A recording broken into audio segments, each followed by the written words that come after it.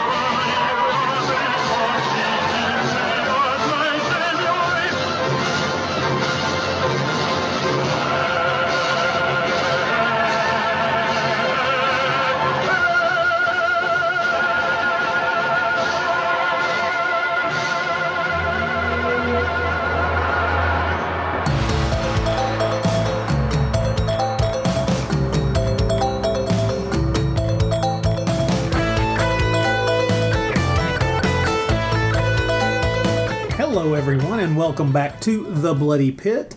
I am Rod Barnett. I'm Troy Gwynn. And this is episode 150 of The Bloody Pit, which is, I guess, a milestone. It is a milestone, 150. And in fact, in honor of the 150th episode of Bloody Pit, we are coming to you tonight in Technicolor.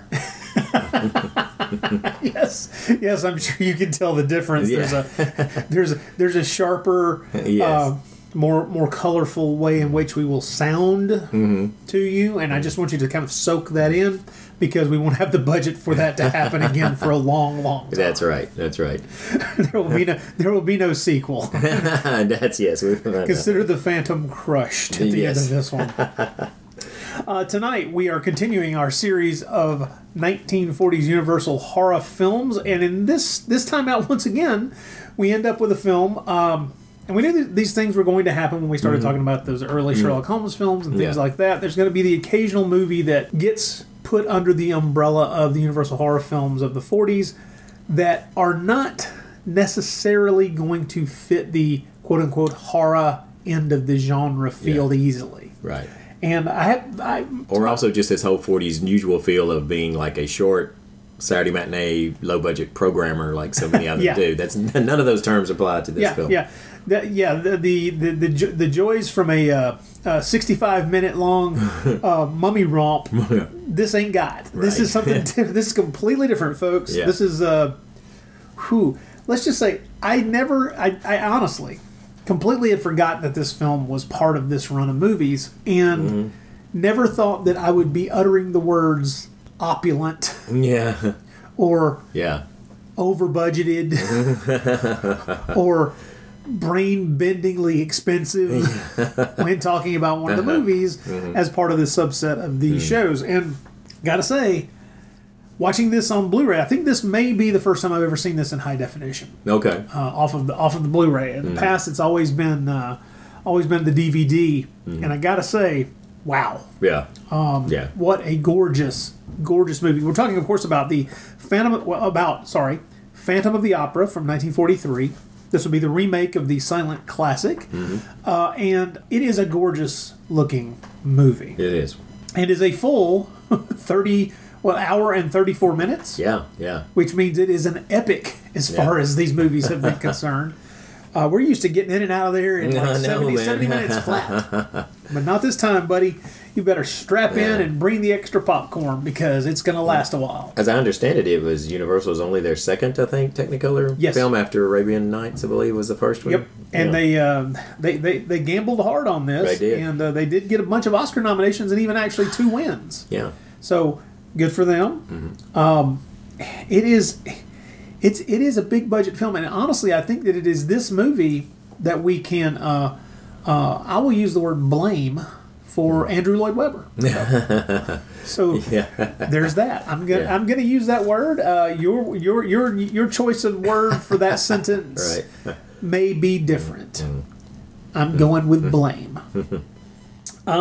Strangely enough, I've always had fond feelings about this movie, but this is really the first time I've sat down with the thought of really examining this movie critically. In the past, I've just been happy to soak up the enjoyment of the melodramatic monster in the basement, forcing his will upon the professionals above ground kind of storyline, and not really thought that much about it. Not that I was unaware. I mean, of course, let's start off by stating that yes, the 1925 silent film is vastly superior. Yes, it has never been topped. No, and don't get me wrong, I don't consider it a flawless film by any stretch. I think it's too long. Yeah. But I still think that the major pluses in the 25 film are huge. Yeah.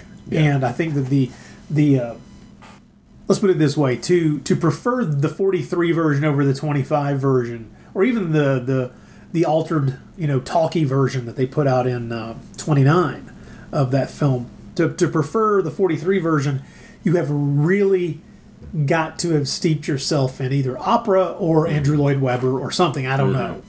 Because the changes made to the storyline, don't get me wrong, both films make changes to the novel in the first place, but the 25 is closer, and the 25 is an actual horror movie. Yeah, it is. And it does have one of the classic set pieces, like, I reread actually the novel before we in anticipation of the show here, the major set pieces from the novel that are in the 20, in the 25 version, that's really just, most of them aren't here. They're just, the red, the mask sequence, the ball sequence, the scorpion and the overturning the choose the scorpion thing, and all that great underground stuff, through the where they're about to bake and then they're about to drown and all that stuff. Isn't there. That's in the 25, but it's not in this version. Yeah, and you don't get the gondola, through the sewers. Exactly, which is a great visual. Yeah, which is a loss. But I have to say the visuals of the underground in this, the sewers in this, are really amazing. Oh, they're gorgeous. Yeah. Once again, we're going to be using that word a lot. I mean, I think the strengths of this film are visual. Yes. Yes. Exceedingly visual. Those Oscars were deserved. The ones that they won, or the ones that they got nominated for, are very deserved for sure. There's a part of me that almost wants to make us back up and do a complete review of the 25 film, because I haven't watched it all the way through in a very long time. Yeah. And makes me want to compare and contrast the problems with each film. But honestly, I thought it'd be a great idea to have done that with this film and the Hammer version. Great to do as well. You leapt ahead to exactly the problem that I would then have, which would be, well, if we're going to do that, then I would want to do the 62 Hammer version too. Yeah, exactly. Yeah, and I would start feeling that itch to do, well, let's do that Robert Englund 89 version just for the sheer hell of it. Yeah. And it's like, wait a minute, isn't there a TV version that they did in the early 80s? so there'd be this creeping thing that would start to inch into this, but because we're going to have to do variations like Phantom of the Paradise and things like that, which would make me plenty happy. I love that movie. Yeah. I think I haven't. The Robert Englund one I've not seen since it was in the theater, and I recall enjoying it, but that's been so many years. I mean, I really do need to rewatch that and just see how it strikes me now. I didn't think it was great, but I seem to remember enjoying watching it when I saw it in this theatrical run. But I haven't seen it since watching it on probably VHS back in the 90s. But I have, because I'm me, I do now own it on Blu-ray. Do you? Yeah. Because I was able to get it for some obscenely low price. And Uh-huh. it's like, oh, well, I kind of want to revisit that and see if it's any good, because my memories are so fuzzy. All I remember is all the whining and bitching about it's so violent. It's so violent. It's like, yeah, it's a horror movie made in the 80s. What did you expect it to be? Yeah. It's I have to be careful, or I'm going to go off on a rant about the hipper than thou desire to dislike anything that's coming out right now. Yeah, right. But the ridiculous nature of the completest idea of, let's cover all these film versions of it. It's like, it immediately would expand to, TV versions, and wasn't there a television episode that kind of referenced, wasn't there a Doctor Who episode that kind of referenced that? Peter Davison, I think, I was pretty sure, and it would be bad. It would just turn into this kind of nightmare scenario of attempting to be some kind of completist podcaster that would fail. And it would be the thing that would finally force me to watch Argento's Phantom of the Opera. I forgot about which that. I've still never seen. I know I'll see it someday, but I'm sure, I've heard nothing but awful about it. So. How sick am I? I hate it, and yet I also have it on Blu-ray. Of course you do. But I haven't watched the Blu-ray. It's been 20 plus years since I watched the thing. Forgive me. I just want to watch it again to see if it sucks as hard as I remember it sucking. Leave me alone. But anyway, but you're right. You're judging me. It's not only me, but the listeners out. Oh, out there I know they're all judging me. I can feel their disdain at a distance. Yeah. But you're right about this film we're doing tonight. How you just don't mentally associate it with the '40s run, and of course a lot of times it's because it's always. It usually is included with that run of classic, just like the Wolfman is. I mean, it's those are always when they've done every time they've done some major release of the, original classic monster films, the basic ones, the core films, they always throw this in with those. And, of course. And so it's you tend to think of the '40s films as all being films that didn't have Universal's full attention, and by that point, but this one certainly did. They're still going to try and go for another A-list film, is what they were trying to go for here. This was a big deal for Universal, and apparently it made them a lot of money, which is great. But let's talk about what we think of it in general. First of all, I do want to get out of the way some weirdness about it. Mm-hmm. There's no spinning Universal globe at the beginning. Yes. And why is that? Because they didn't have the money to make it in color. Yeah, they never filmed that in color, exactly. It's like, it's a budget problem. Yeah. What a surprise. But when you don't even have that at the first, then you really, it just doesn't put you in that Universal frame of mind. Like, this is, I'm in that world, I'm in that universe there. It really just feels kind of off in its own thing here. It's this weird thing. There are a few films that I have always associated with the Universal horror run of movies in the 30s and 40s that were actually not Universal films, because they were films that were made by other studios that Universal picked up and therefore were part of the Universal package moving forward for television and video releases as well. Island of Lost Souls was one of those. Right, yeah. Murders in the Zoo, I think, is another. There are a few like that when you look into them, you're like, oh, no, this is a Paramount film. I mean, it still has the Paramount logo at the beginning of it, things like that. So these were not Universal films. They were bought outright by Universal long after the fact, or a couple of years after the fact. And so you get into this situation where there are these movies that aren't Universal movies that just, for whatever reason, like they did the VHS releases, and those would be part of those Universal Vault releases, those Universal, horror releases, whatever it was. And so in a way, this movie has always kind of felt like one of those in a strange way. And it's not just the absence of the spinning Universal globe at the beginning. It is that it is so different. It is that odd man out, especially in the 1940s. Right. When primarily we're talking about movies that were, they were B movies. They were shot on a budget, people. These were not movies that were going to get that extra day or that extra $1,000. These are movies that had best get done on time and on budget. Yeah. And that is not the case with this movie, and that makes it, in many ways, feel a lot different. Now, whether that's good or bad, that's a conversation that we'll have as we go along here. Yeah. Well, it's they definitely were not interested in horrifying anyone with this film. Let's just get that out of the way right there. Horror was not what they had, because once they bumped it up to that, this is a class production. especially now when the heat was really on horror movies and the code was really very much in place and all that, they were like, we're not going to horrify people. Well, and they had to reshoot a couple of scenes just because there was too much cleavage. Yeah, exactly. on the star, and it's just like, oh, holy crap, really? Yeah. It's like, but okay, sure, whatever. So it's not that much of a surprise that how there's a word that I was about to use there I'm not going to use, but it's not surprising that this feels like a very muted horror movie if it is a horror movie at all. Right. And that kind of becomes the debate for me is how do you want to classify this? Yes, okay. I in the general sense I'm going to call it a horror movie. All right? But man, remember how we've talked about how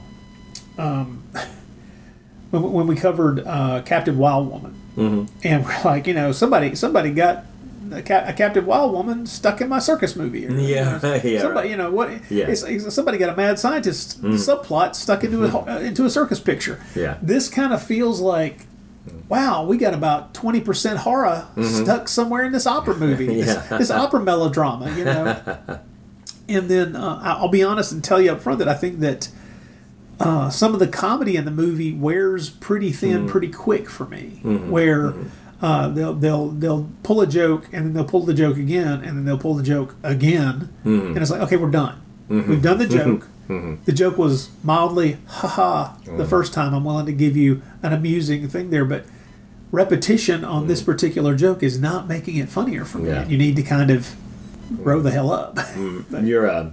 You're referring to some of these scenes between the two suitors for Christine there? I'm talking about two grown men who can't negotiate a doorway. Yeah. It's the first time, okay, good. Yeah, first time, okay. That was amusing. The second time, if on the second time, then the woman steps in and like kicks open the other door, looking at them like they're morons. Yeah.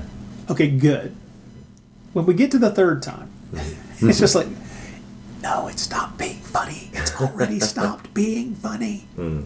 This is not the group thing where we go from laughing to horrified to then laughing. No, we were just like, okay, mildly amusing, move on. So there are things like that in the movie that, and here's another term besides opulent that I didn't know that I would ever throw out when talking about these movies. Tonally off. That is an element of these movies. Yeah. For instance, the doorway joke would have been a perfectly acceptable little bit of comedy, little laugh thing, visual laugh thing within a melodrama. Okay, where we have two rival suitors for the female lead. Yeah. But when we're also witnessing a guy get acid thrown in his face. Yeah. And then wash it off in sewer water. Yeah. Trust me. Yeah. Something's going on here, and the tonal shifts are a little wide. Let's put it that way. Well, again, you've got this scene. You got a scene where a chandelier is dropped on an audience of people, and none of them, as far as we can tell, get squished. But none of them are ever shown. I mean, they managed to. They show it so much off frame that it's obviously like, okay, we want to have this from the story, and and we want to have this big dramatic scene, but we don't want you to really know that he just crushed 30 or 40 people to death. So we're going to have to just make it look like everybody just got out of the way in time, which is not impossible. We're going to very selectively edit at what we show here. Yeah. It's kind of weird, but we're getting ahead of ourselves. Real quick, let's talk about some of the cast and crew. First of all, the director Arthur Lubin made 60 plus movies. Yeah. Hundreds of episodes of television. We have him to blame for, I think, Mr. Ed and Francis the Talking Mule. Once created not one but two talking four-legged creatures. I hadn't thought about that. Yeah. He felt lucky to be assigned to do this picture, but he was very upfront about the reason why he would be chosen for doing something like this, because mainly he was very good at getting things done on budget. Right. And in a lot of cases, it would be argued by people who are willing to argue this, and I can see what they're saying, is that meant to a large degree with Arthur Lubin, you were getting a film that was in the can, but not necessarily shot in a way that would be the best way to shoot the film. Yeah. I mean, he's I think I think he was kind of known as for being efficient, Yeah. not flashy. You know, the stuff he turned out was not going to come off as being amateurish, you know, or inept, but just not. I mean, probably the most audacious shot in this entire film is the opening scene, with the opening crane shot that's really pretty effective, where it comes off the stage and all the way up through the opera, but you don't really get.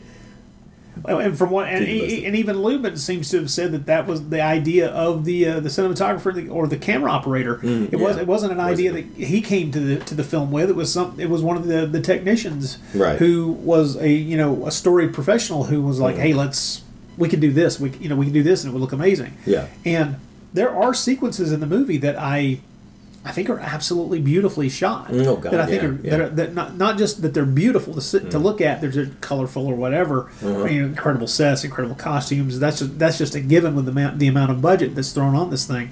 But there are some really interesting choices in how to set up some shots, and then there are other times when you're like, "Wow, is that how you're going to show us that image? Is that really?" And I fear that I'll forget some of them as we go along, but. The big standout for me is, don't you think there might have been a better way to shoot the acid in the face scene than the way we get it? Yeah. It's a little...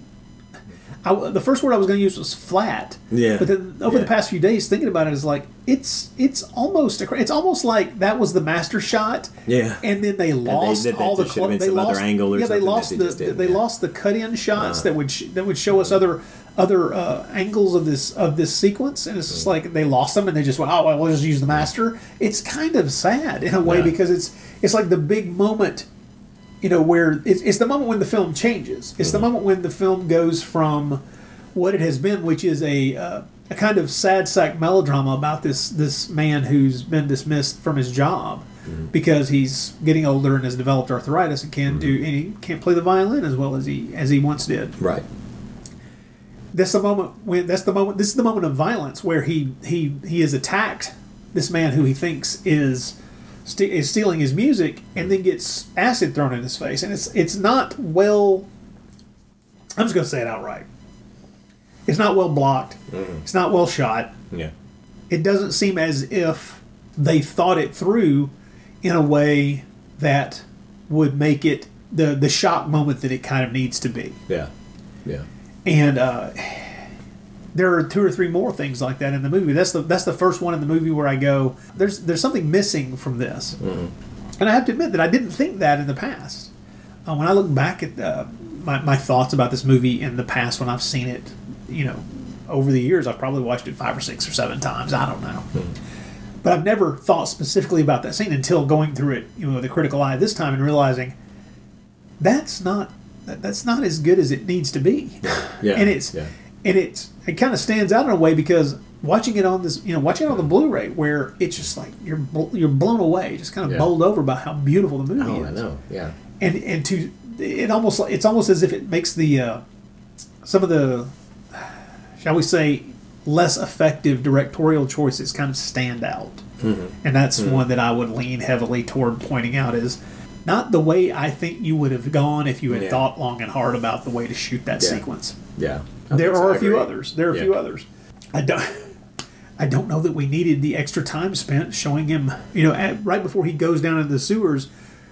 I know this sounds weird, but it slows the scene down to watch him reach up and turn the flame down on the lantern. It's like, just grab the lantern. Yeah. Why are we taking the time to do this? Have the lantern not be lit, and just reach up and grab the lantern because he needs to take a lantern down with him into the sewer. Yeah. It's like I say, second time through that, just watching it to do this, it's just like I started wondering, am I getting hypercritical? Because I'm already thinking, well, don't put your face in that sewer water or you're going to die from an infection, dude.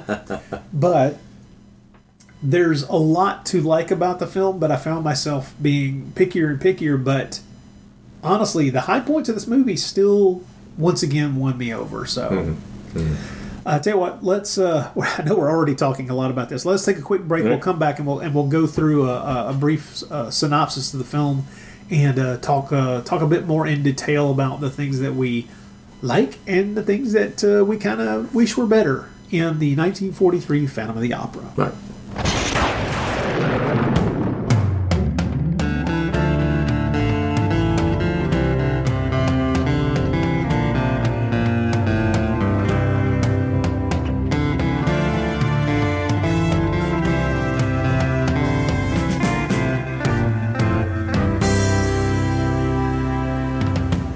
Welcome to Free for All, an episode-by-episode podcast about one of the most endlessly fascinating television shows ever made, The Prisoner. Each week we'll be taking an in-depth look at the 17 episodes of The Prisoner. I'm Chris Bainbridge, Senior Lecturer in Broadcast and Creative Media, and I'm also a Prisoner devotee. And I'm Kai Ross, a film writer, restaurateur, and Chris's mate, which is how I got this gig. So if you want to find us on Facebook, you can find us by searching for Podcast Free for All. And if you want to look for us on Twitter, we are Free for All Pod. And feel free if you want to comment, join the group, send messages. All that stuff.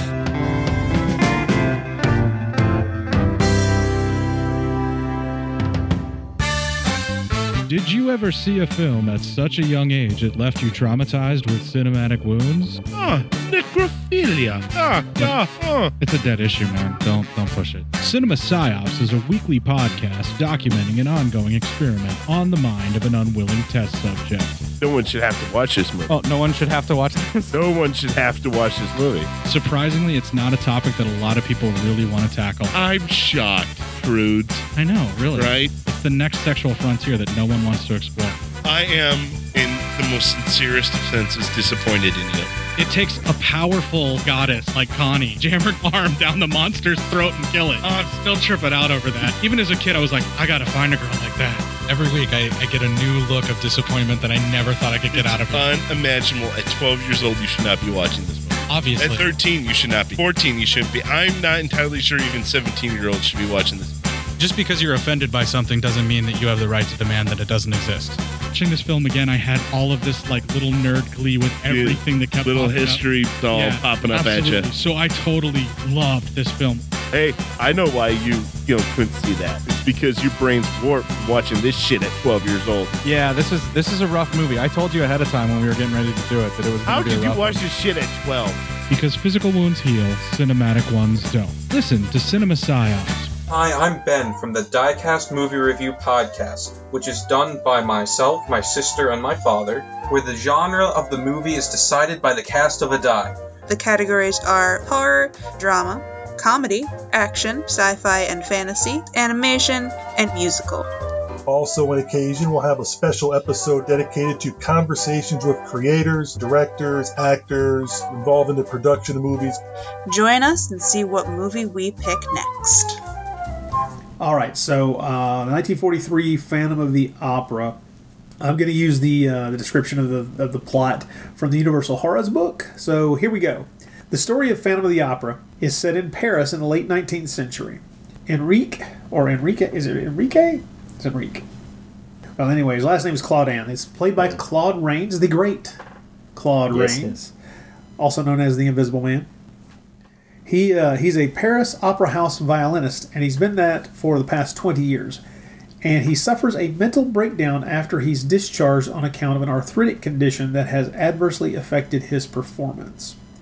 I have to say, that whole opening sequence, first of all, there's a lot of music in this movie. Yes, there is. Okay? Yeah. There's, I used to hear it argued that the movie would be the right length if they carved 20 minutes of music out of it. But that does kind of defeat the purpose of having these humongous sets and this huge cast. Yeah. And the idea that what they're trying to do with this version is set this thing in a very specific place. Yes.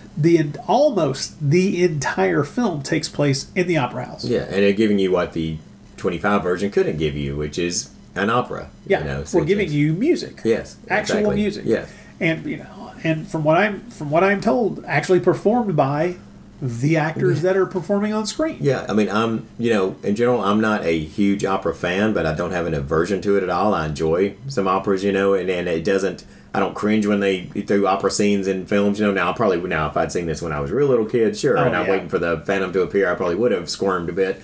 But again, not knowing much about opera, I didn't find the scenes of the opera scenes hard to get through. I mean, it felt to me like it was being well done. It felt to me like for opera, sounds good. They seem sung well. The visually amazing costumes and all that, and it wasn't a drag on the film to me when that would happen. I agree, and I think that the moment in the film, which is later in the movie, the moment in the film where the female lead gets the opportunity to step up and prove herself in front of an audience is extraordinarily effective. It really does feel like that moment when a person gets their opportunity and really hits those high notes, literally, really nails it. You know, so. Back to the description of the plot. Claudin, that's the Claude Rains character, has spent his last nickel advancing the singing career of operatic understudy Christine Dubois, played by Susanna Foster. Christine has no idea that the shy, reclusive Claudine is her benefactor. Except for exchanging an occasional pleasantry, they are virtual strangers to each other. Now let's take a quick pause. It has been stated by Susanna Foster years after the fact that, and this is backed up by several early drafts of the script before this film finally went before the cameras, is while filming the movie, they could not make a very specific decision, and they kind of played it both ways until they were shooting the movie.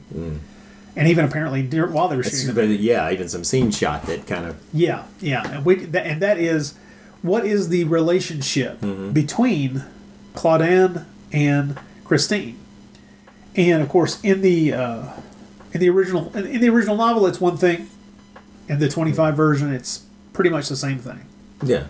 But in this movie, there was a decision made initially through several drafts of the script to turn this movie into into something different, and to actually give the Phantom a reason for his interest in Christine beyond his love of her voice and his desire for her to succeed, for her to be the diva. Yeah. And that is that Claudin is actually the character's father. He's actually Christine's father, who years ago, for whatever reason, had to abandon his daughter. And this has been his way for years now of taking care of her, which is to fund her training to become the success she wants to be. But if you could think to yourself, you've watched this movie 1 or 2 times. This would be news to you because absolutely, it's excised from the movie. And it's also kind of weird in that the way they had the final scenes play between those two characters. It's hard to know whether or not they were gonna go with the father-daughter storyline, and he's just crazy. Or if they were going to go with the kind of older man infatuated with the younger girl idea. And they seem to have kind of tried to split things down the middle while shooting, and then in the edit decided we're not going to have him be her father. But I have to say, I think that's a mistake. Me too. It seems to me that putting that in as the motivating factor for his actions, really that does more to generate sympathy for him as a character than anything else could have. Because otherwise, you're right. The way it comes off is kind of like a salacious, old, kind of old man's obsession with an 18-year-old woman. I mean, I agree, and it also would explain a couple of things here. I'd like to go and talk right here. I think it's a good place to talk about the casting of the Phantom. I love Claude Rains. He's great. Claude Rains is an amazing actor. I think it goes a long way towards explaining. I still had some questions about, and you may have in your research may have some answers I don't have. I know the audio commentary by Scott McQueen, which is really good on this Blu-ray, has some good information. But one of my first questions off the bat was, I just thought, okay, they surely offered this to Chaney Jr. first. I mean, how could anyone miss the chance to hype, the fact that Chaney Jr. in the role that his father made great? Then we find out that Chaney wanted... And I was thinking also, Universal was pushing Chaney as their monster man. He was the big star, Then we find out that Chaney Jr. apparently wanted this role really badly. And they didn't apparently give it to him. And I was, so I'm sitting there thinking, but then it's revealed... Then as it was revealed that what the original plans were going to be for the relationship between the Phantom and Christine, I thought, like, okay, it may have been thought that Chaney Jr. didn't look old enough to be her father, and also that Rains is able to come off as more fatherly in his portrayal, which I think would be true. I think Chaney Jr. would have done a good job. And I can think of some other actors I thought about. Conrad Veidt maybe, but see, I'm not even sure if Veidt was even still I know he died that year because he had just made Casablanca. Yeah, he just made Casablanca And with Claude Rains, because that's what Rains made. Yeah, and he may have actually already had he died in 43. He may have even died before this film. But I thought Conrad Veidt, I could see, could have done the role very well too. True. They possibly might have thought he was a little too Germanic, maybe, to be convincing as her father. But I think if you're going with that idea, I can see how Rains would be the ideal casting for that, and it also would help to get past the fact that Rains is a little on the short side.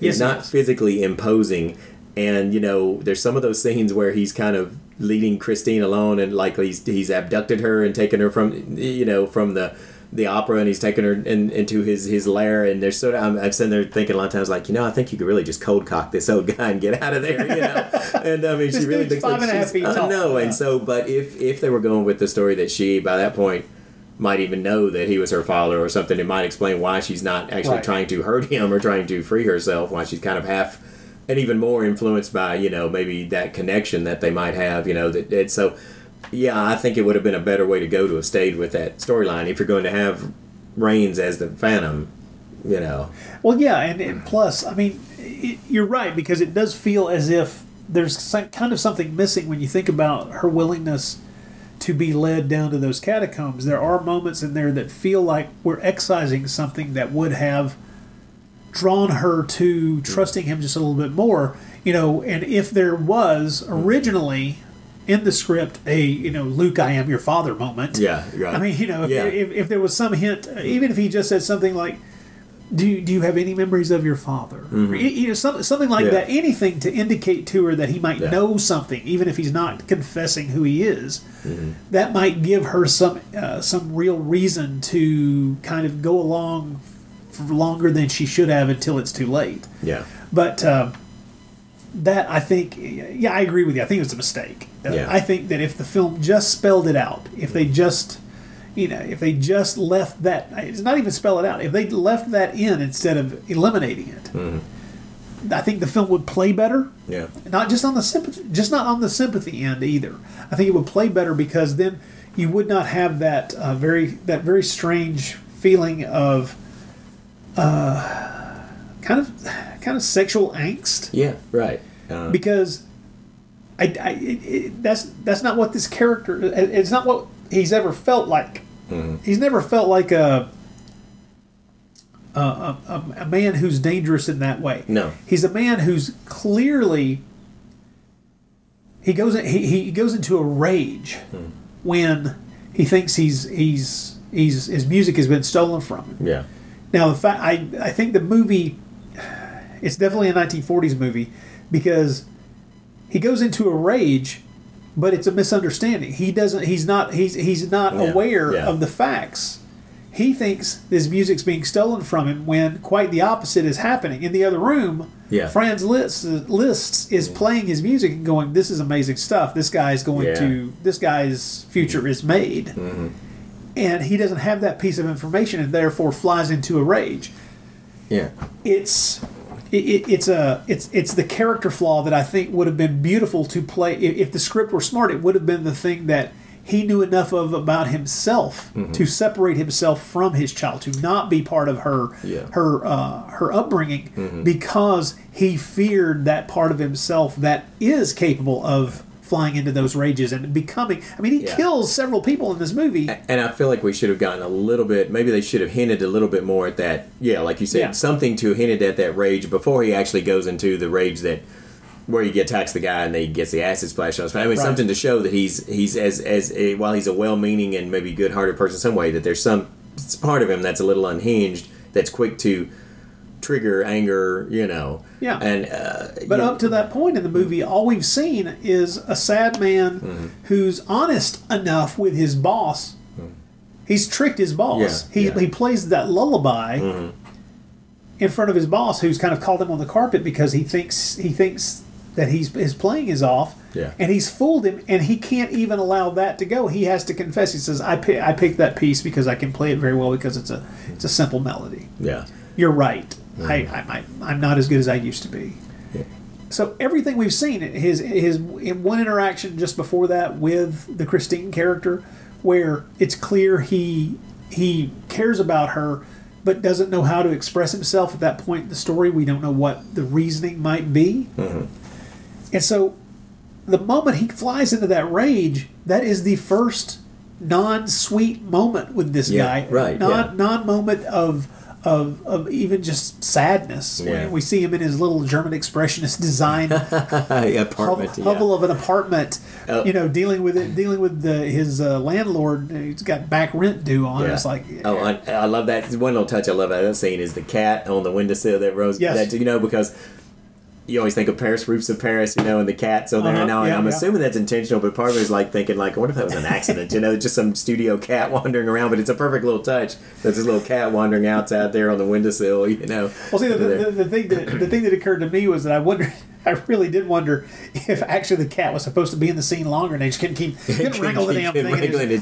You got like those 3 or 4 seconds. That's all you get. Because it's a cat. Damn. Yeah, exactly. Did you bring up an interesting thing about the plot, though, as with this, is that, in the original Phantom novel, he's just that way from birth all his life, Yes. And he was deformed, and but most of the Phantom movies that were made after it are pretty much the House of Wax story. There's usually, in most cases, it's a villain who actively does something, and this is one where there's not really a villain. Boy, in the Hammer version, is there ever a villain? Yeah. Yeah. So, but there's really not a villain in this film. There's really everything, as you said, kind of happens by kind of a series of misunderstandings, and accidents there. But I thought it was really interesting in the Scott McQueen in his commentary where he says that it was generally felt that, and I don't know what this kind of says about humanity about you, but they felt that people would be more sympathetic towards the Phantom if they first showed him as a normal man who gets disfigured than to have portrayed him as somebody who's that way from birth. And I thought, it sounds like one's just as horrible as the other. Why would one be preferable to the other? But isn't that weird, the way their view of people, human nature, was like, we got to first see him as one of us, normal. And then before we show him as a freak. Yeah, exactly. For us to feel sorry for him, it was like, really? Okay. That's not how my sympathy or empathy. That's not my empathetic nature. That's not how it works. Yeah, I kind of feel like someone born with a skull face from their childhood. That's pretty. So I think that'd be pretty sad, man. I'm gonna try to buy them a meal and see if they're okay. It's like, are you all right? We want a sandwich? Crap. I was good, wasn't I? Monsieur Garon must be biting his nail. Let him. He'll come crawling back to me on his hands and knees, confessing the whole thing and begging my forgiveness.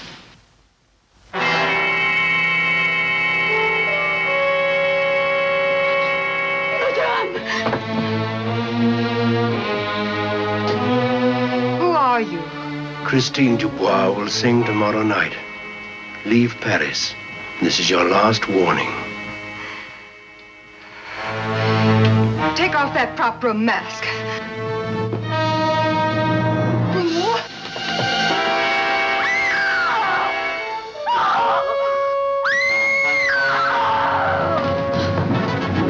What was that? I don't know.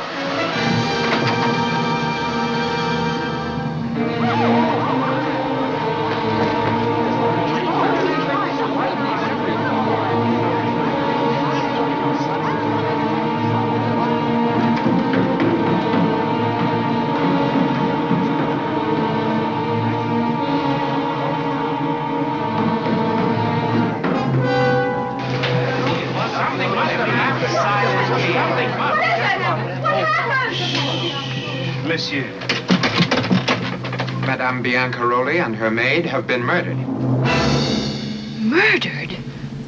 Well, after he's dismissed from his job, he's in desperate need of money. So Claudin drops in on the music publishing house of Monsieur Pleyel, played by Miles Mander, who we've seen in Blue Bajillion movies, with whom he has left his crowning achievement, a piano concerto.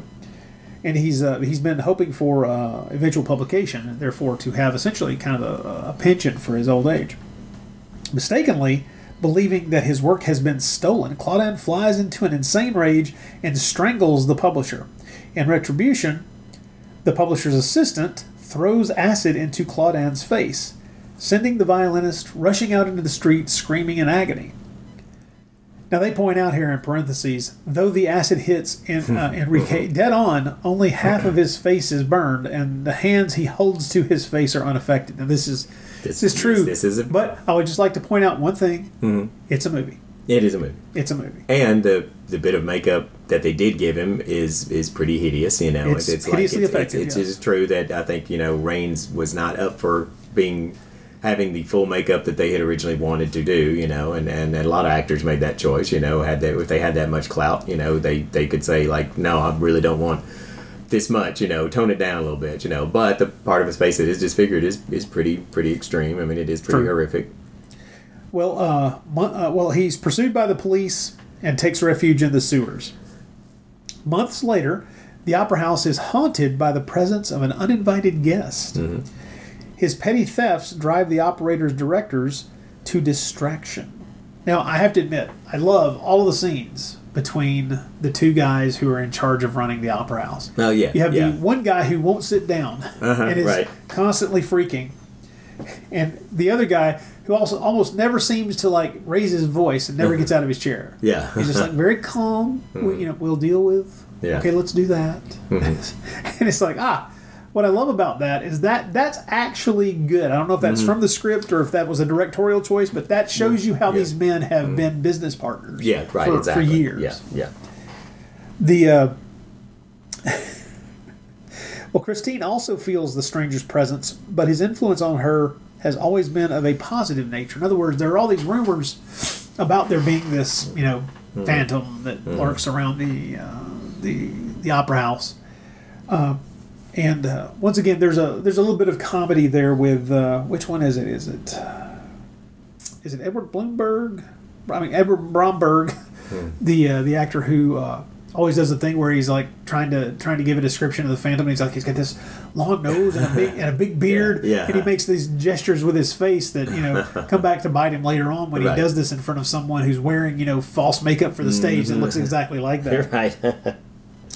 Well, when tempestuous Madame Biancorella, who is the diva, basically the diva of the opera, played by Jane Farrar. She was, although she was the niece of an opera legend, she's the only one of the three leads who sings whose voice is actually dubbed. Yeah. She was not a singer. Yeah.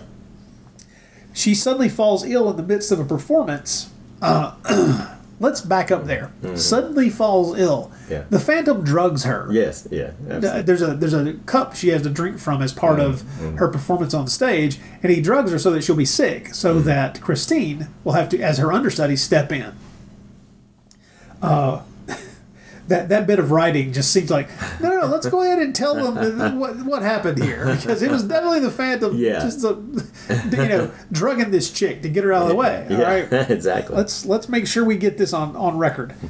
Well, Christine takes her place and is an overnight success, and I have to say once again, as I mentioned earlier, that is a scene where they really sell. Yes, that section of music, that whole bit, that whole sequence. That is, first of all, excellent. Yeah. It sells this woman, is really bringing the goods. And we, as an audience of the film, are wowed. And so it's not a shock to watch that audience react to her performance the way they do. Yeah. So that is extraordinarily well done. That's just a good bit of filmmaking, in my personal opinion. Yeah. No, I agree. I think that's one of the better scenes in the film, actually. Yeah. Well, suspecting that she has been drugged, because she has, Biancorelli charges Anton Gueron, that's the character played by Nelson Eddy. He is the lead actor in the opera's performances. He's the star baritone of the opera, and he's been chasing Christine for quite some time. But she charges him with attempted murder. So of course they bring in the gendarmes. It's like okay, hold on. The crafty prima donna promises to withdraw the charge, providing that the understudy go back to the chorus permanently. In other words, she wants to eliminate that rival real quick. Yeah. Well, the next night, our diva discovers the opera house Phantom hiding in her dressing room. It is Claudin, dressed in a flowing cape and hat, his face hidden behind a stage mask. He warns the singer against standing in the way of Christine's success. When she defies him, the Phantom, once again, goes into a rage and murders her and her maid. Yeah. So, okay, we've got we got 3 corpses to this guy's ledger. All right, this is it's pretty bad. But it's once again, it's that flying into a rage thing, and it's if his rage, if that aspect of his character, if this uncontrollable violence had boiled out of him after his face was scarred, after he lived for months with this hideous thing that's happened to him and living in the sewers, and then he becomes someone who flies into rages, you'd be able to the story being told there is so before he was what we saw, which was this very kind man who was going out of his way and very empathic and and then this thing happens to him and now he's had a personality change. But no. He was a murderous guy before he got the acid thrown in his face. As a matter of fact, right before the acid was thrown in his face, he was trying to strangle someone. Right. Yeah. And did. Right, or a kid did kill. Right.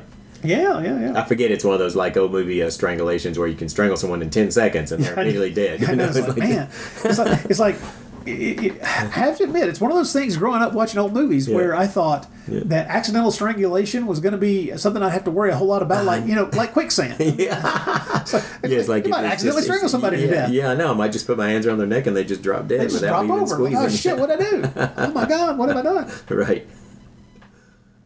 Well, hoping to draw Claudin out into the open, the two people who run the opera house stage a fabulous new opera, Le Prince Masque de basically the Caucasian Prince's Mask. There, I'll just say it in English. They refused to heed the Cape terrorist warnings and cast Madame Lorenzi, who's another actress, opposite Anatole. That's the Nelson Eddy character. Basically taking both actresses, both the diva and Christine off the stage to try to provoke him. Midway through the performance, the crazed Claudin severs the chains supporting the massive chandelier, sending it hurtling down on the heads of the hapless audience. So I guess he was upset. Yeah, a little bit. Seems angry. Yes. Seems in a rage. Yes. But I do like the fact that it does take a good long while for him to get to saw through that chain. Yeah. That's something that the film communicates pretty effectively. Yeah. In the ensuing melee, Claudin spirits Christine away and takes her deep down through the bowels of the theater to his hideaway in the sewers. The very well-lit sewers. Learning that his sweetheart has been kidnapped, Anatoly prevails upon Franz Liszt to play a passage from Claudin's belatedly appreciated piano concerto in the hope of attracting his attention. Anatoly and his rival for Christine's affections, Police Inspector Raoul Dalbert, played by Edgar Barry, trace the sound of Claudin's piano playing through the sewers. Catching her kidnapper off guard, Christine tears off his mask, revealing the hideous scars left by the chemicals that burned his face. Anatoly and Raoul rescue her just before the crumbling sewer ceiling and walls give way. Claudin is buried under tons of rubble. Now, lots of details. Where do I begin? I know. Oh, did I mention that we're going to spoil this? Yes. Back up, folks, and sorry. Watch the film. If you don't know how Phantom of the Opera ends, I apologize. Sorry. Maybe I should have said something up front way earlier than this. But just ask yourself, how does every mad scientist in his lab? How does every mad scientist film end with well, let's think about it. Yeah. The fact that we're watching a story and we're calling him a mad scientist means that we've already judged him and he's going to die. Yes, that's true. That's true. Once you've flown into a rage and murdered a few people, you probably it's the 1940s. You got to pay. Yeah. Well, let's talk about this interesting conundrum, and this is why this is such a slippery slope, such a tangled web, and other metaphors that this gets into. Sling another key. Let me just throw another cliche. There, yeah. I know it's this cliche night on the Bloody Pit. Go to town. So yes, because he has, even no matter how sympathetic the character is, because he has committed murder, he must die. I mean, that was the rules of the code there. However, they were planning a sequel, so I know. So if they had done this sequel, then that's just sort of dancing around the whole guess what? He didn't really actually pay, because there's a sequel. See, because what I think would have been the perfect ending Although I didn't mind the coda, and I'll get to that in a second. But what I really would have loved to have seen is that image of the camera zooming in on where you just see his mask lying there next to his violin after everything's crumbled. Which is a great image. It's a great image. I kind of wish it was the last image of the film and all, but I think what I also would have loved to have seen is an arm reach down and grab that mask. Because you never see his body, you know. It's like a hand reach down and pick up that mask just before it says the end. And you can even put a question mark on there if you were just speaking of cliches and how the end, you know, with or not even putting the end on just there, like that just let that fade out into the credits. I think that would have been an awesome ending, but yeah. Again, that would have been going against the code. But why not if you're planning on bringing them back anyway? You know, I just think that would have been the cool way to have ended it. They're not planning a sequel until they start seeing the return. That is true. That is true. I didn't mind the like I said, the coda. I didn't mind because I two things. One, I or maybe it's all one combined thing, but I thought it was okay that I like the fact that they never show who she chose between her two suitors. You know, well, that's just it. I love that ending because she doesn't choose either one of them, and that's what I love about it. That's what I was going to say is the fact that this is not a common thing in films of this era. Is basically she's going on with her career, rather than doing the old like choosing one and like marriage and children is what I want, and just the fact that they're showing her she's leaving them dangling and going on with her during public, and I thought that's a cool way to end the film. I still think it'd been cooler if it had just ended where I said a minute ago with the mask and the violin. I think it's a great ending for a number of reasons, and one of which, not having him be her father, submarines one of my favorite reasons for that, which is that she is choosing the path that was laid out for her by her father. Yeah, yeah. Right. She's not going. She's not doing what these men want her to do. Yeah. She's choosing the path that her father put in front of her and gave her the choice to do. Yeah. But by eliminating the fact that he's her father, we don't get that. We don't get that, and that is a real shame because that's a great ending. Just because it wouldn't occur immediately to you because it's not something she's going to like turn to the camera and say to any character at all. Right. And it's not even something that she might not realize until long after the fact, but that would be what she's doing. The gift that her father gave her, she is accepting. That is her path. That is what she's going to do. But the movie kind of neuters anything like that. I know. Are we going to get into the single gunshot that collapses the entire damn opera? Well, they do try to set it up by as the two love-struck doofuses wind their way down through the sewers. Yeah, we see things are crumbling. We see that this section of the sewers is rather shall we say not up to code? Yes, not up to code. Yeah. And so they set it up. But the one gunshot that brings the entire place down. It makes me laugh every time I see it. I can't help it. It's just like suddenly. Well, I mean, and something else is like, of course, we're watching it the other night, and I don't know if this is the first time Beth has seen this film. It's probably not. But one of the things, once he gets Christine down into the sewers into his music room, she goes, "Wow, man, how do you lug that piano down there?" Yes. And I kind of laughed and I said, I got a better question for you. How do you keep that damn thing tuned in that damp room? Because I can tell you, that's hell. So but then it adds to. I'm thinking about it later on, and I'm thinking if they really were going to do a sequel, well, all they would have to do is shoot an insert shot of Claude Rains or some body double for him diving under that piano, having the piano protect him from the falling wall. And it's like, there you go. Yeah. Now he's alive. Yeah. It's two things I want to say about the mask. First of all, I think Claude Rains' mask is really badass, and I like the way I think it's a very cool mask. Yes, I agree. It's even though his makeup doesn't even begin to touch Chaney's classic makeup. And his face in a mask is very cool. I mean, the way because they molded it to fit his own features anyway, and so it's very cool. But on the subject of mask, I did have to laugh at thinking of who on the police force when there's arranging this this sting where they're going to catch him or whatever, who thought it was a great idea to have all the policemen dress in masks knowing that the guy that they're after is a masked man, so that you end up with multiple masked men running around. It's like they think on the front end they would have seen like that's not a good idea. that is a bit of a problem that I'd never considered until now. You're right, because it didn't take him any time to kill somebody and replace their mask. Yeah, take their costume, take their mask. But So yeah, that's you got a good point there, sir. You really do. I'd like to.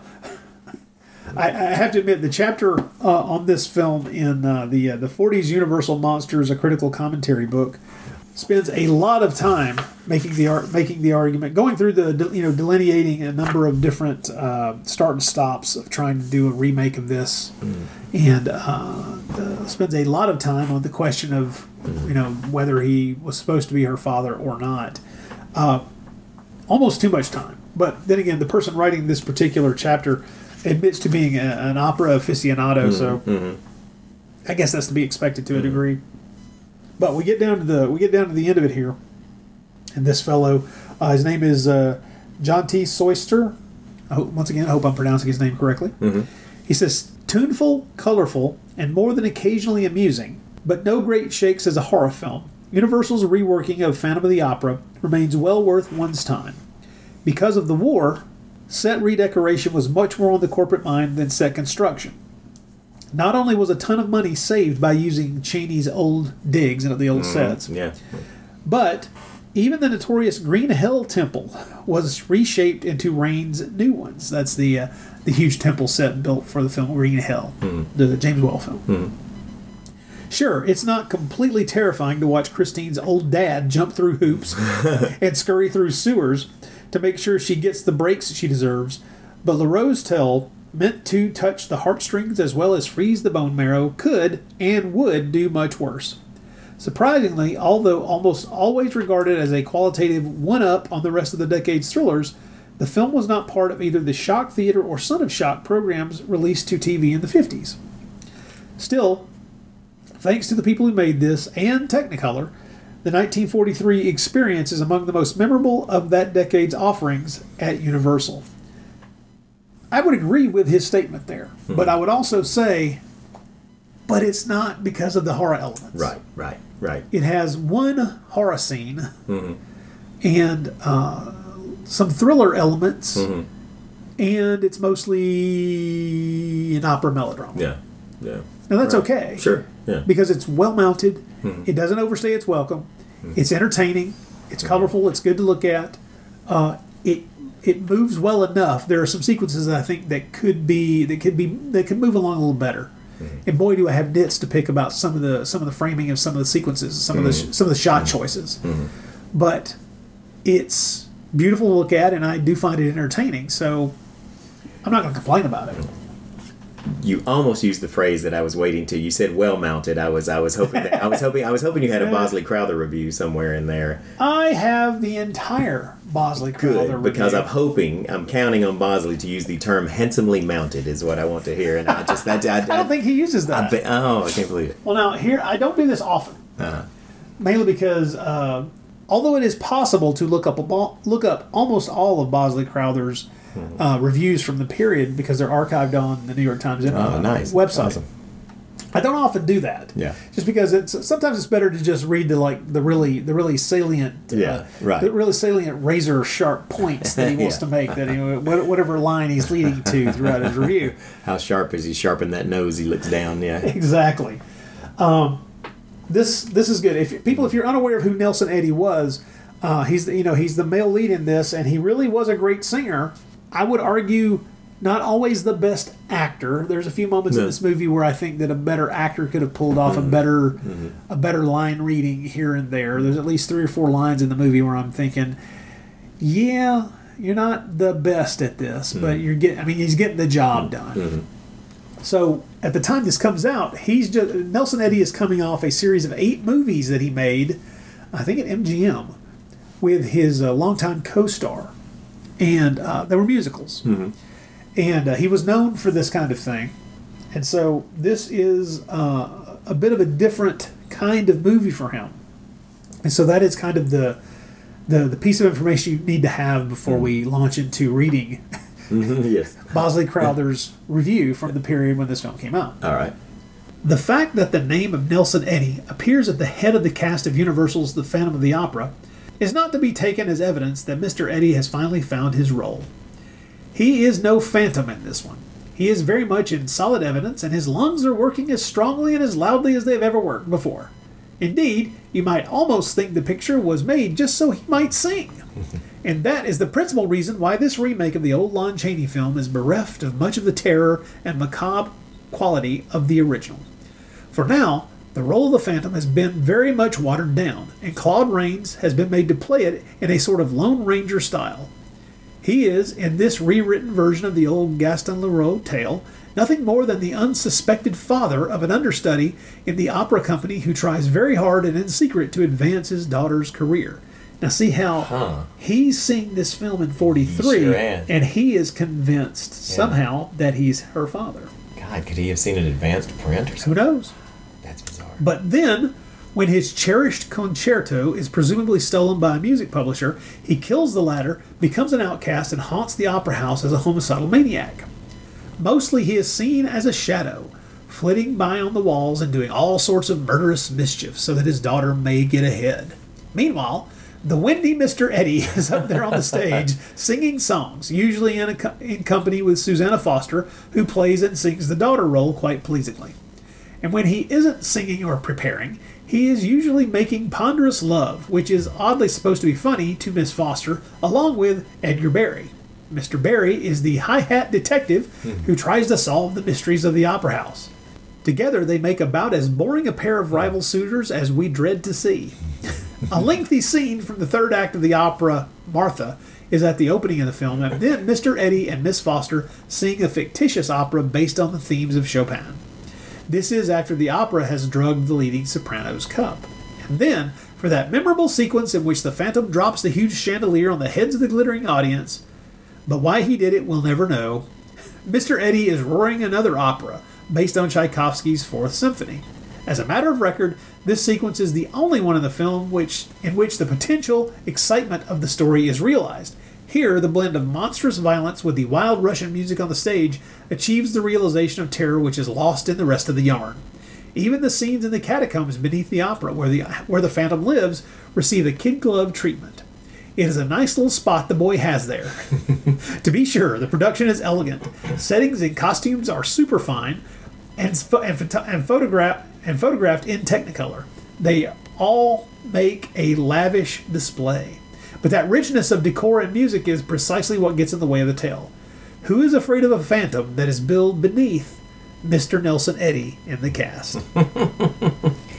There you go. Wow, Bosley. Okay. Bosley Crowther. I gotta say, listen, I mean, if he put together this whole father-daughter thing strictly from watching the same film that we did, then I got to give him some props, man, because that's why. But then because they hide the ball pretty hard. I know. So there, I mean, I've not heard. I would just like to know if anybody else out there is listening to this and going like, "Well, yeah, duh, it's obvious," because I didn't think it was obvious. I think but he's saying it like it's fact. I mean, he's like, and that's just it. Like I say, the guy who wrote the chapter on that in the 40s Universal Monsters: A Critical Commentary book spends the vast majority of his chapter on this book making his argument that that's the only way that this film works. Works as if you view it that way, right? Yeah. Sure, yeah. And we all both agree that it would have been so much better if they had stuck with that plot line. I agree. But yes, but his review, it's just taken as read that's what it is. Yeah. So it really makes me wonder if he saw a version that had that scene in it that was apparently reveals that and that was later cut. I don't know. There's not, and there's really no way for us to know. No, there isn't. Yeah. Wow. Now, to continue quoting from another book, from the Universal Horrors book, The Phantom of the Opera is a textbook example of a class-conscious, B-grade studio hell-bent on turning out a prestige product that could rival the output of its more respected competitors. The film style can best be described as imitation MGM, infected with the short of awe-inspiring blandness and overblown production values that Louis B. Mayer mistook for taste. Audiences who thrilled to the Lon Chaney version were apt to find this version strikingly tame. There are simply no equivalents to the hair-raising moment when Mary Philbin tears the mask off the Phantom, revealing the skeletal ugliness of Chaney's ingenious makeup. Or the fabulous grand ball sequence in which Eric, in a flowing crimson robe and his blood-freezing Grim Reaper mask, shadows the girl and her lover to the opera house rooftop. Now, he's right. Yeah. This, I agree. This movie does not. This movie leans pretty far away from the horror stuff that I wish was there. Yeah. But let's give the movie the due that it's probably worth pointing out, which is Claude Rains' performance is excellent. Yeah. He's fantastic. Not that I expect anything different from him. Yeah. He's never less than excellent in anything I've ever seen him in. Same here. And it is his voice that communicates almost everything that, especially once he's got the mask on. Mm-hmm. It is his voice. It's his performance vocally that is having to get across a lot of nuance within what he's doing, which is why it is such a shame that sequence when he's leading Christine down into the catacombs, when you're realizing just how good he is at performing without being able to see most of his face. Yeah. That, this is like, oh yeah, this is the guy who was the Invisible Man. Of course he had to be this good. He had to have that voice. He had to be able to do this. But this is that moment where it's just like, this is where the, Luke, I am your father moment needs to be. Yeah. And it ain't there. Yeah. And it is a shame because that would elevate this movie almost an entire, like on the 1 to 10 scale, it would go from one number to the next number up. Yeah. If that were built into the storyline, if that were made obvious within the film that we see, which is a shame, I think. So, in general, well, first of all, what kind of rating would you give this on a 1 to 10 scale? What do you end up with? This is a tough one because I'm kind of I'm on the one hand I want to give it full respect for the technical aspects. Oh yeah, of course. Because the 2 Oscars, cinematography and art direction, and then the 2 others that it was nominated for, best sound and best music, all those deserved. It's and those are in all those categories. It's excellent. On that level, if I was rating it on just a technical level, I would probably give it a 7 or an 8. You know, but story wise and just that it doesn't have anything that brings me back to it. I was seeing it again. I was brought back in like this. There's a reason I haven't watched this much over the years. There's just with you and me, things like horror movies. It doesn't take a whole lot to make us return to a film from time to time. Sometimes it can just be a certain performance. Sometimes it just be 2 or 3. Just really atmospheric, it can be a chilling setting, scenes, stuff like that. It's just not any of that here. It's just. I agree. Even though everything looks great, it sounds great, beautiful, there's just no atmosphere to it. There's just no scenes of like that get that tense. Or just that you just think like, man, that was really cool. That was really brought out very well. There's just none of that there, and so that kind of. That probably kind of makes me look at it more like a 5 or a 6 or something. So I kind of split the difference, and I just gave it a 7. But it's not like it's not a 7 that I probably will, again, I'm not going to return too much in my life, It's one of those, if I had a reason to watch it, like I needed to watch it, excuse to watch it, I can enjoy it again, but it's just not something I feel that ever compels me to revisit it. I'm with you on that. I fluctuate on my rating for this film between a 6 and a 7. Yeah. Because although I don't return to it very often, what brings me back is Claude Rains generally, and the memory of it being just a bright, colorful film. Yeah. But the thing that would keep me from like pushing play on it occasionally is my looking at it going, oh yeah, this is like a full 30 minutes longer than another Universal horror film from the same year that I could throw in and watch right this second. Yeah. And so there's a dampening down of the genre tropes and ideas and atmosphere that I look for as far as a rewatchability is concerned, as far as that kind of thing that will draw me back in, as you were saying. Yeah. It's like I honestly find myself more inclined to rewatch something like Horror Island, which is a much less well-done, well-made film. Right. I find myself wanting to rewatch that more than this, simply because it's fast. Yeah. It's nonsensical. Yeah. It's got silly horror elements. It's it doesn't overstay its welcome, and I don't have to worry about the feelings occasionally that I get from this movie of the director dropping the ball on the elements that need to be most paid attention to. Yeah. But it's a 6 or a 7 for me. It's an opulent, beautiful looking movie, but it doesn't have that element that will draw me back to it, and that's something that I've known for years now. Yeah.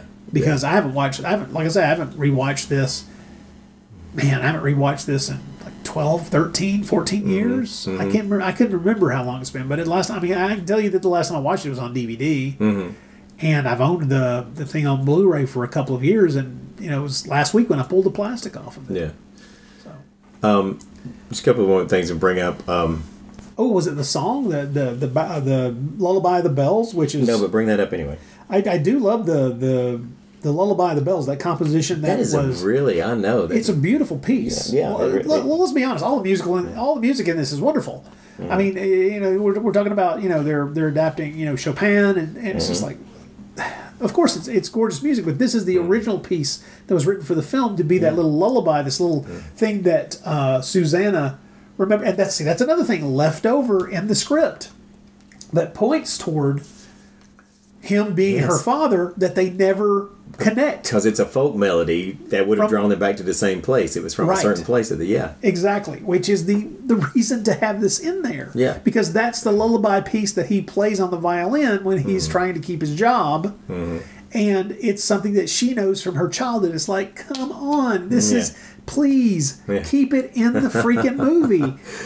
So, but it is a beautiful piece, and I think it was interesting that the composition was released as an accompaniment for piano after the film came out, and proved to be incredibly lucrative. I mean, they apparently made a lot of money off of selling the sheet music for that for the Lullaby of the Bells, which was written for this film. Yeah, there was a couple of times when I just kind of ran it back just to hear that piece apart again, where she's singing it there, because I just thought it was such a cool piece of music. It's gorgeous. It's really great stuff.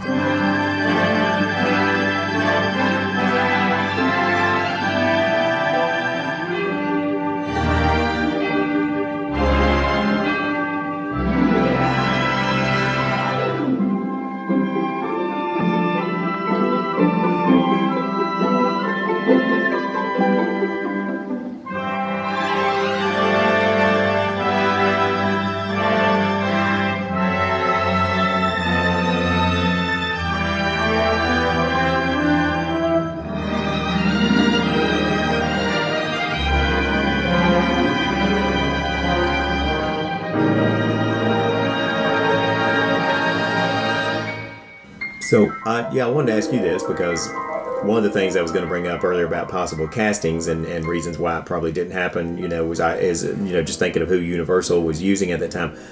I thought Basil Rathbone, but I know not only was he heavy into making all the Sherlock Holmes films, but the fact that since he was making the Sherlock Holmes films, that they were pushing him as kind of a good guy now, as a good guy character, that might have gotten. I just wonder if his name ever came up, but it did make me want to ask you.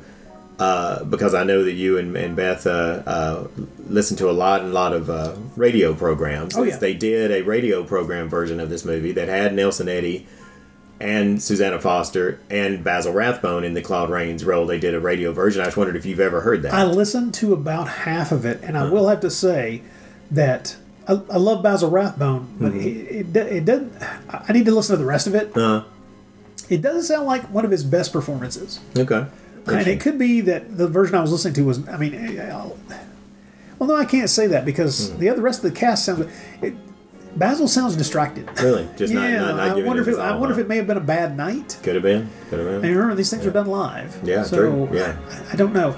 But the thing is, you're right. He would have been a good choice. But at that point, you don't want to cast him as a bad guy when next month he is Sherlock Holmes again. Yeah. Also, the other thing we should mention, just because we've thrown this out here a few times, and I'm guessing most of the people here listening to this episode already know this, but we've mentioned a few times the plans to do a sequel. The sequel was going to be The Climax, which we will get to eventually in this series. Yeah. It did get made, but not as a sequel to this film, and kind of as a remake. It's going to be interesting when we see it, if we find ourselves saying a lot of the same stuff about that as we say about this. That's another one I haven't watched in quite a while.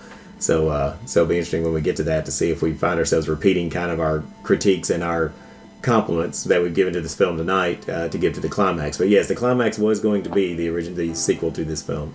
Yep. And there was originally talk of having Boris Karloff in a version of this when they were kicking around the script in the late 30s. Yeah. And then of course you get to the no longer a sequel to The Phantom of the Opera. Yeah. And you have it starring Boris Karloff. Yeah. With silvered hair. He's looking all gray ghostish there. One thing that I think is funny is that the Universal Horrors book points out that there have been all these different versions of Phantom of the Opera made, even when they weren't admitting to it. Right, yeah. There was a Santo movie, Santo against the Strangler, or kind of Santo versus the Strangler. in 1966, which I've seen. Yeah, me too. And while watching it years ago, I was like, well, this is basically Phantom of the Opera. Yeah. But it's like, oh yeah, that's true. And something that had not really occurred to me because I haven't rewatched this movie in a long time, but the 1971 version of Murders in the Rue Morgue is really just Phantom of the Opera. Yeah, that's a good point. That sure is. And what's funny about it is it's once again Herbert Lom kind of in that role that he played like 9 years earlier for Hammer. So, right. And I need to go back and rewatch that. I haven't watched that in a very long time. Then, of course, we both mentioned our beloved Phantom of the Paradise from Brian De Palma, which is just such a great film. Yeah. There was a TV version with Maximilian Schell and Jane Seymour, which sounds like it could be interesting. I wouldn't mind seeing that. But once again, there's also versions of it that have just popped up where they've just kind of adapted it comedically for different television shows, or adapted it in kind of a broad strokes way for dramatic shows as well. Over the years, I mean, it's just one of those things that seeped into the general consciousness for obvious reasons. You don't make 4 or 5 film versions of something and not have some kind of tie into the general public imagination. So of course. Well, let's get to the other critics from the time period. We've already wallowed in Bosley. There's a phrase you weren't expecting. Wallowed in Bosley. We wallowed in Bosley. Okay, this is from the Hollywood Reporter in 1943. In every way, it is vastly superior entertainment. You can call it a rare musical treat, an arresting, beautiful spectacle in the magnificence of its Technicolor photography, or a handsomely performed psychological melodrama. So I think they liked it. They did. And this is going to be weird because we're going to get some good reviews here. From Variety, August 13th, 1943. Phantom of the Opera is essentially a great theater. Oh, I'm sorry. Phantom of the Opera is essentially great theater, and here it gets magnificent treatment to set it up as one of the foremost money-making film entertainments of the year. From adroit showmanship and highest skills from all production departments to back up the superb performances. That's Bosley. We've done Bosley. Harrison's Report, August 21st, 1943. A good entertainment, the sort that will direct and appeal to all types of audiences. Unlike the original version, which was a thriller of the horror type, this version has been altered in a way that makes it more of a musical than a thriller. It does, however, retain the horrific flavor of the original, but to a lesser degree. The New York Herald Tribune, October 15th, 1943. Howard Barnes. This remake of a screen classic has both sound and fury. The music selections are pleasant, if a bit loud. The violence with Claude Rains in the original Chaney role is first rate. The violence is first rate. Okay. Now, I need to kick back a beer or two with Howard Barnes just to see what he thought about certain other things. Yeah. The violence is first rate. This is an interesting little side road within this 1940s Universal Horrors. Once again, it doesn't completely fit. It's got enough elements that it's not, I'm not going to be not going to be hidebound about it. I mean, if we're accepting the first 3 Sherlock Holmes films because they're included in the book Universal Horrors, okay, yeah, sure, why not? It's part of the run, and of course, it certainly is a remake of a horror film, regardless of how much horrific texture is retained in this particular version of the story. But let's just put it this way.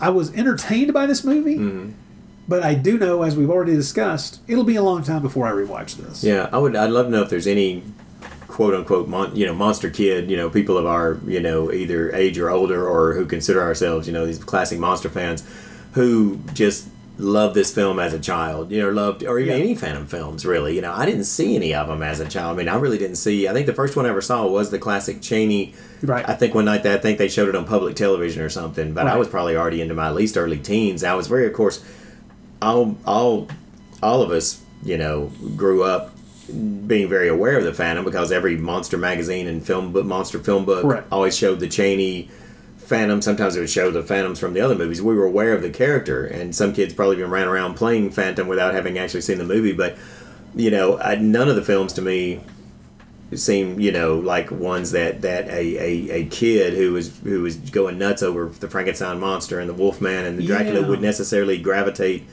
It didn't seem like that these movies would fire their imagination the way those did. But it would be interesting to know if there's anybody out there who's like, oh yeah, when I was a kid, that was my favorite monster or something like that. Well, I mean, it's interesting to this day when they do like a series of toys or figures of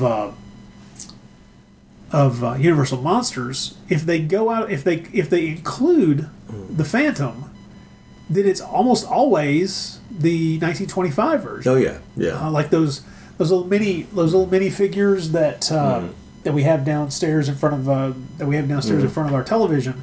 If you look at those in that set, the Phantom is there were like two versions of the Phantom, one in black and white and his normal Phantom costume, and then one where he's in red and from the mask sequence. Yeah. And so the more I think about it, I can't remember ever seeing a toy or a figure of the Claude Rains version of the Phantom of the Opera. I don't even know if when they did those when for a while they were doing the sideshow. I think it was whoever was doing those 12-inch. I mean, now they may figures. Have. Then maybe they did a Rains Phantom at some point. But again, you were getting into again now when they're doing figures of everything out there. There's probably figures of there may be even a figure of the Herbert Lom out there. But you're right, in general, for that's only been a thing of the real hyper collectible, kind of that's the high-end world, stuff. High-end stuff. That's a good word for it, But it's in general, whenever they mass produce a Universal Monsters merchandising in any way, it's always going to be the Cheney. If they dip that far into it, right? Even if they didn't do it at all. If they do a Phantom at all, Now I almost feel like the Phantom, the classic Aurora model Phantom. Yeah. That's it. Wasn't that more along the lines of the silent film? I guess it was. Yeah, you're right. It was. I'm thinking of the mask it's holding up. Almost kind of looked a little bit, but you're right. It is. That's like the classic. You're right. That's the classic. It's a Cheney one too. So yeah. Yeah. Well, this does not in any way dethrone the 25 version from being kind of still the best version of the story that's been put on screen so far. But the thing is, it's like any remake that I find entertaining enough. I'm just glad they're retelling the story. I don't mind it at all. Yeah, exactly. If you don't like it, you don't like it. You just move on. Yeah. There's something you can learn from some other people. Huh? You don't like it, you just move on. It's okay. Guess what? In a few years, somebody else gonna make another version. You can bitch about that one. Yeah, it's okay. And talk about how the one you're bitching about now is so much better. Yeah, no, it's the reevaluation of things long after the fact. Don't get me wrong. I find myself, being indifferent to certain movies, and then decades later looking back on them and going, actually now this is I kind of appreciate this thing now. But the I'm surprised and shocked sometimes people will be looking back on a film and I know what the general consensus was at the time about this particular movie, and now it's looked back on and all I can hear like my favorite example of that would be the 1980 film Flash Gordon. Yeah, right. Which got nothing but raked over the coals. They hated the film. People hated that film. It was despised. It was just despised. It was just held up as this laughable piece of garbage, and it's like I was young enough to know. No, this is fun. This is really fun. Don't you get the idea? Don't you understand the spirit of this? And it was actually years later, having watched that film so many times, that I read the original comic strips and realized, oh shit, they were really trying to. They were really adapting this stuff. They were really doing that storyline. Oh my lord, they really were, and just having that much more appreciation for it. And it's like now, 40 years later. It's like the general consensus. Oh yeah, Flash Gordon, just such a great film. It's like you weren't there. I get that you were not there because all I heard throughout my teenage years was just how shitty a film that was, and I was like, what? No, it's not a shitty film. Are you insane? Don't get me wrong, it could have been better because they rushed a lot of stuff, but still, come on.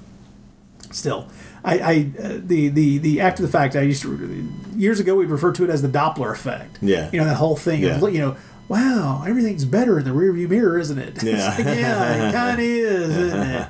Yeah, you know why? Because you don't have to suddenly produce a hot take on the thing that just happened. Yeah. Right. In other words, you've had some time to think about it. Oh well. Anyway.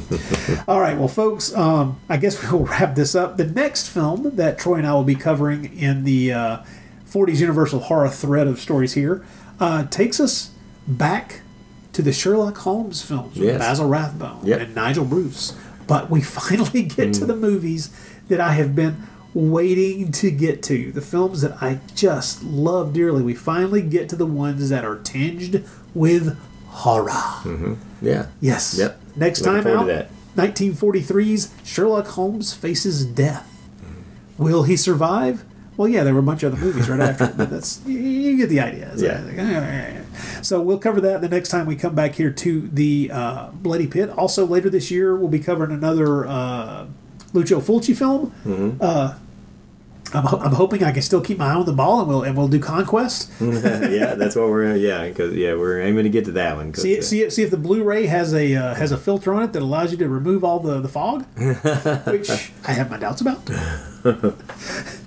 And we're going to get back to doing a little something a little interesting over on the Nashi Cast as well. So keep your ears peeled for that too. Oh, that's right. I almost forgot. We've got a piece of mail we want to read out. Oh, I was going to say goodbye. You were right. I kept nodding my head over at our huge barrel of letters over there that we had to turn. I kept like. There's one I'm going to hang on to because it pertains specifically to Space 1999, and it's really just a bit of a joke. But okay. Well, maybe I won't hold on to it, but still, we've got this one that pertains to us. So. Okay. Darth Perkins. He says, "Hello, Rod. I've just messaged the Nashi Cast now, and here I am with something suitable for the Bloody Pit." He says, "I don't think the Pit has covered the Toho movie, The Great Prophecies of Nostradamus. I've known about it for years as it's featured in the Psychotronic Encyclopedia in its cut and chopped U.S. version, The Last Days of Planet Earth, which I found, quote-unquote, on the internet.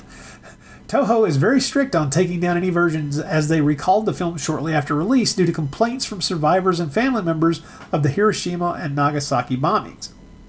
I saw the cut version, and it features very disturbing atomic mutants, which is a bit tone-deaf for a Japanese company, but the full-length version goes well beyond that. The US cut version is extremely interesting, seeming to throw everything against the wall. Giant slugs, killer plants, cannibals, mutants, suicide cults, but the original version is a masterpiece. It's a shame Toho will never release it, but it's understandable, and how a film like this ever got past the script stage is puzzling to say the least."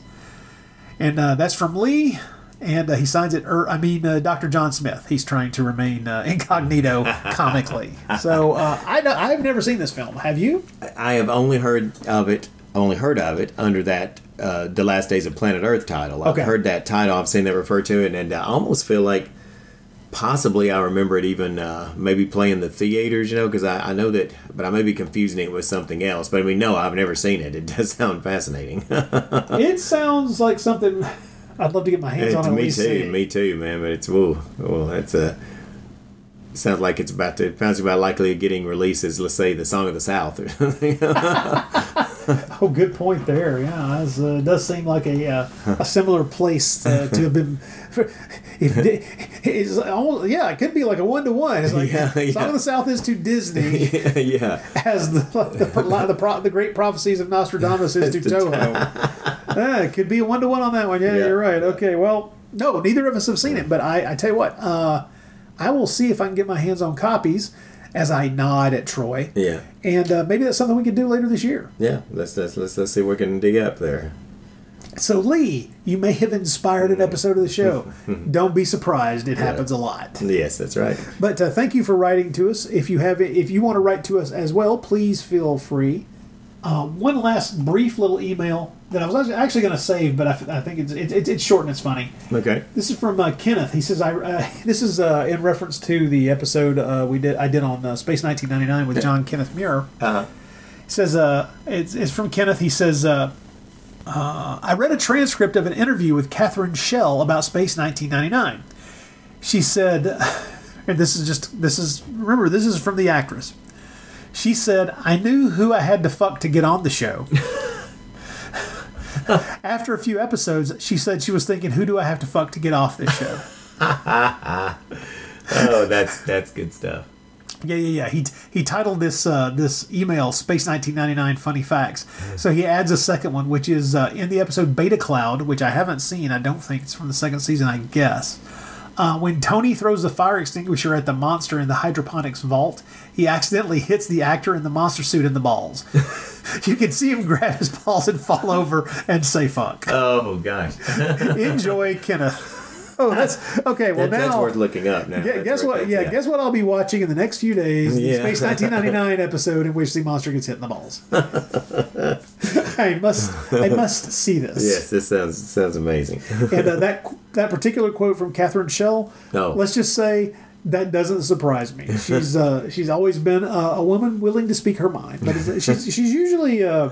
She's usually a little circumspect in the comments that she will sling out there in public about certain things. But I think as she's gotten older, she's gotten to the point where she didn't care anymore. Yeah, it's right. She's probably like everybody. Most of the people from that time I worked with are probably already dead. Anyway, whatever. Who cares?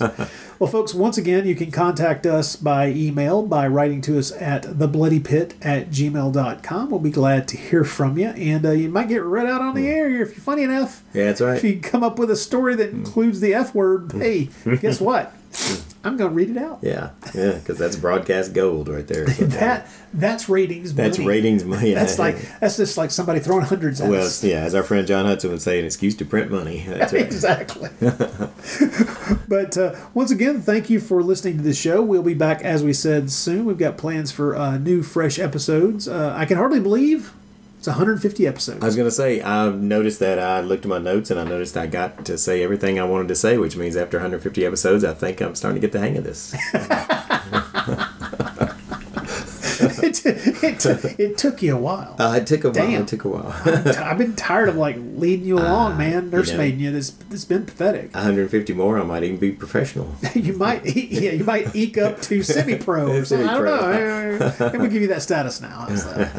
But folks, thank you once again for listening to the show. Join us again next episode. I am Rod Barnett. I'm Troy Gwynn. And we will talk to you again soon.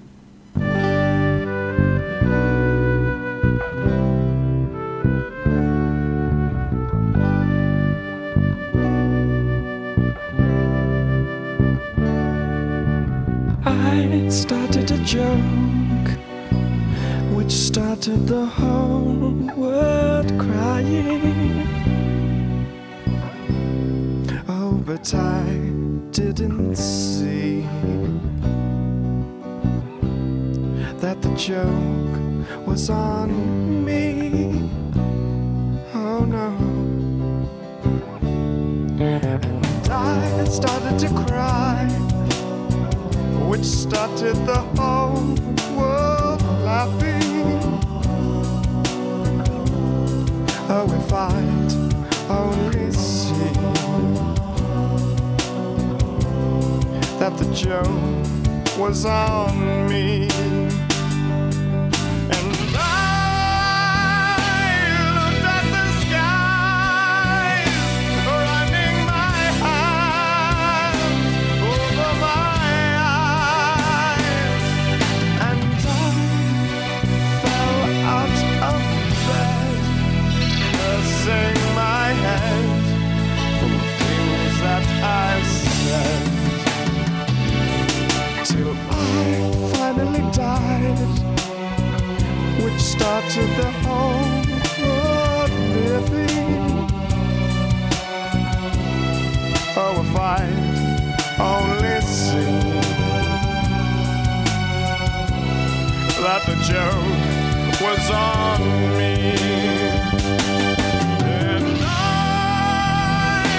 looked at the skies, running my hands over my eyes, and I fell out of bed, cursing my head for things that I said,